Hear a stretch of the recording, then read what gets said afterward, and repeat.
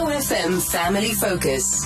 Living without limits. Vanoggend op die klank van jou lewe wil ek jou graag voorstel aan Cornelle Leach en haar fantastiese gidshond Vogue.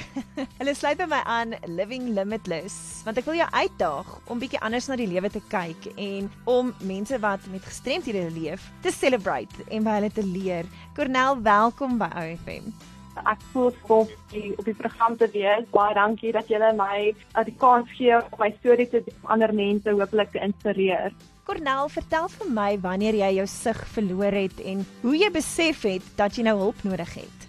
Ek was gebore met 'n kondisie met die naam van Stargardt makuläre degenerasie en ek het eers in 2008 was ek gediagnoseer met hierdie kondisie. So ek was in graad 2 gewees daai tyd. So hoe ons agtergekom het dat ek 'n probleem het, is eintlik deur die onderwysers. Die onderwysers het gesien dat ek nie reguit skryf nie of ek kon nie reguit uitknip nie. Ek moes tot heel voor teen die swart bord sit om te kan sien, toe ek steeds nie die lesse op die bord gesien nie. Die onderwysers het eintlik my ouers aangehit om my by 'n spesialis uit te bring, want ek was eers by die plaaslike oogkundige, maar omdat dit 'n gespesialiseerde kondisie of as ek so kan sê, kon hulle nie agterkom wat fout is nie. So toe het hulle my na 'n spesialis toe gevat en ek was daarom nou gediagnoseer met die regte kondisies nou, veranderinge maak en akkommodasies maak. Omdat ek groot geword het met hierdie kondisie, het ek nooit eintlik self besef hoe gestremd ek is nie, tot ek universiteit toe gegaan het en ek was nou heeltemal onafhanklik van my ouers. Dis toe ek nou wel vir my eerste gidshond gekry het, Vogue, want ek kon nie meer self loop nie, ek het heeltyd teen goed vasgeloop of ek het nie geweet waar wat is nie, so ek het gedink vir my mobiliteit het ek daai hulp nodig en dis waar dit begin het. Ek dink dit was die beste tyd wat ek in my lewe al gemaak het. Vertel vir my, op die oomblik is jy besig met jou meestersgraad in toerisme by die NWU. Vertel vir my wat jy graag wil bereik deur in die toerismebedryf as 'n blinde persoon te werk, en ek sien jy sê jy's baie lief, jou passie is vir die akademie.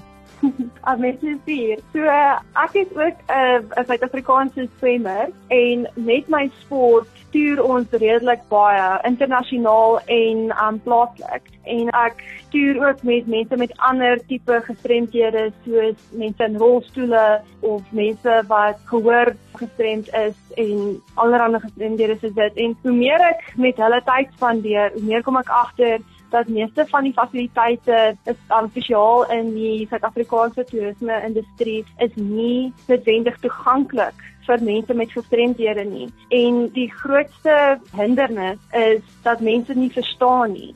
Ek het nou my meesters toegewy om daai probleem op te los, om bietjie meer navorsing te doen van wat mense met gestremdhede akkommodeer in die hotelbedryf. En dan wil ek ook met mense met gestremdhede praat, deur op hulle te vra wat se akkommodasies wil hulle graag hê, wat sal vir hulle werk, want daar's baie akkommodasies in plek gesit in fasiliteite wat op die ou einde uit datum is en wat nie noodwendig meer relevant is nie. So ek wil daai norm breek en ook 'n bietjie lig op die situasie skyn. Cornelle Leach sluit by my aan vanoggend Living Limitless op die klank van jou lewe. Sy's 'n blinde student aan die NWU wat daagliks saam met haar gidshond nie net op kampus oral rondwals nie, maar ook probeer om 'n verskil te maak in die toerismebedryf. Cornelle, vertel vir my so 'n bietjie hoe jou wêreld lyk as jy lewe saam met Vogue, jou gidshond, en die verskil wat sy gemaak het.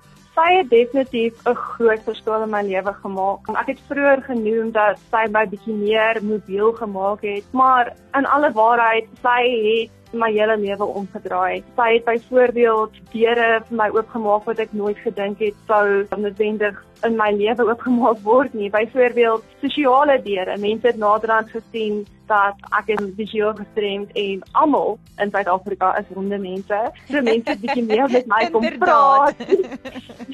So, ek was nie meer so kluisenaar gewees soos gewoonlik nie, want as mense vir my waai van ver af kon ek dit nie sien nie. Maar nou weet hulle, okay, ek moet na toe gaan en met haar praat of wat ook al. So dit het gehelp. En ook ek het nou gesien deur my studies en my meesters dat daar is 'n nut vir bewusmaking van gesonde en gestremdhede en ek sou dit nie ervaar het nie as ek nie vir Vogue gehad het nie. So nou is ek in die proses met my meesters en alle ander veldtogte om gesonde spesifiek en gestremdhede bietjie meer aandag te gee om die mense te help. En ja, ek dink dis baie groot op 3 baie groot aspekte van my lewe wat al klaar verander het. My mobiliteit, my sosiale lewe en my studies. Sy het ook deur die mobiliteit het sy dit moontlik vir my gemaak om meer na die gimnasium toe te gaan en na die swembad toe te gaan om te oefen en dit het vir my die sportdeure oopgemaak vir vandag.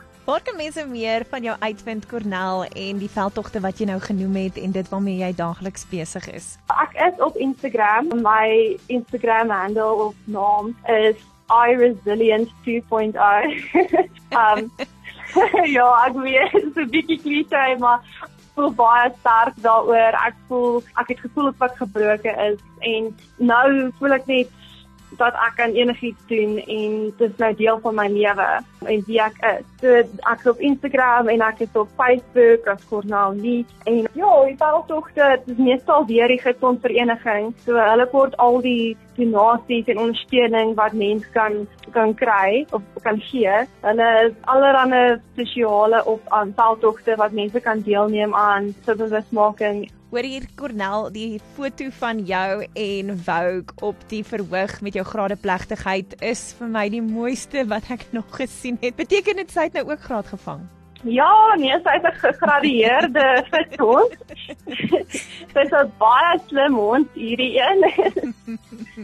Dis vir ons so voorreg om vanoggend met jou te gesels, Living Limitless, en ook om Vogue so bietjie in die kollig te plaas en hoe sy jou wêreld verander het. Baie dankie vir alles wat jy doen vir studente wat met gestremdhede lewe. Mag dit vir jou 'n baie geseënde 2023 wees en mag ons beslis weer gesels in die nuwe jaar. Baie dankie, Jolande. Ek voel dieselfde, asseblief, as daar enigiemand daar buite is wat die nut het om 'n gidsond te kry of selfs net 'n dienshond, asseblief kontak die gidsondvereniging, sal regtig jou lewe omdraai vir die beter. Baie dankie vir hierdie geleentheid. Ek waardeer dit en asseblief druk enige tyd op my knoppie.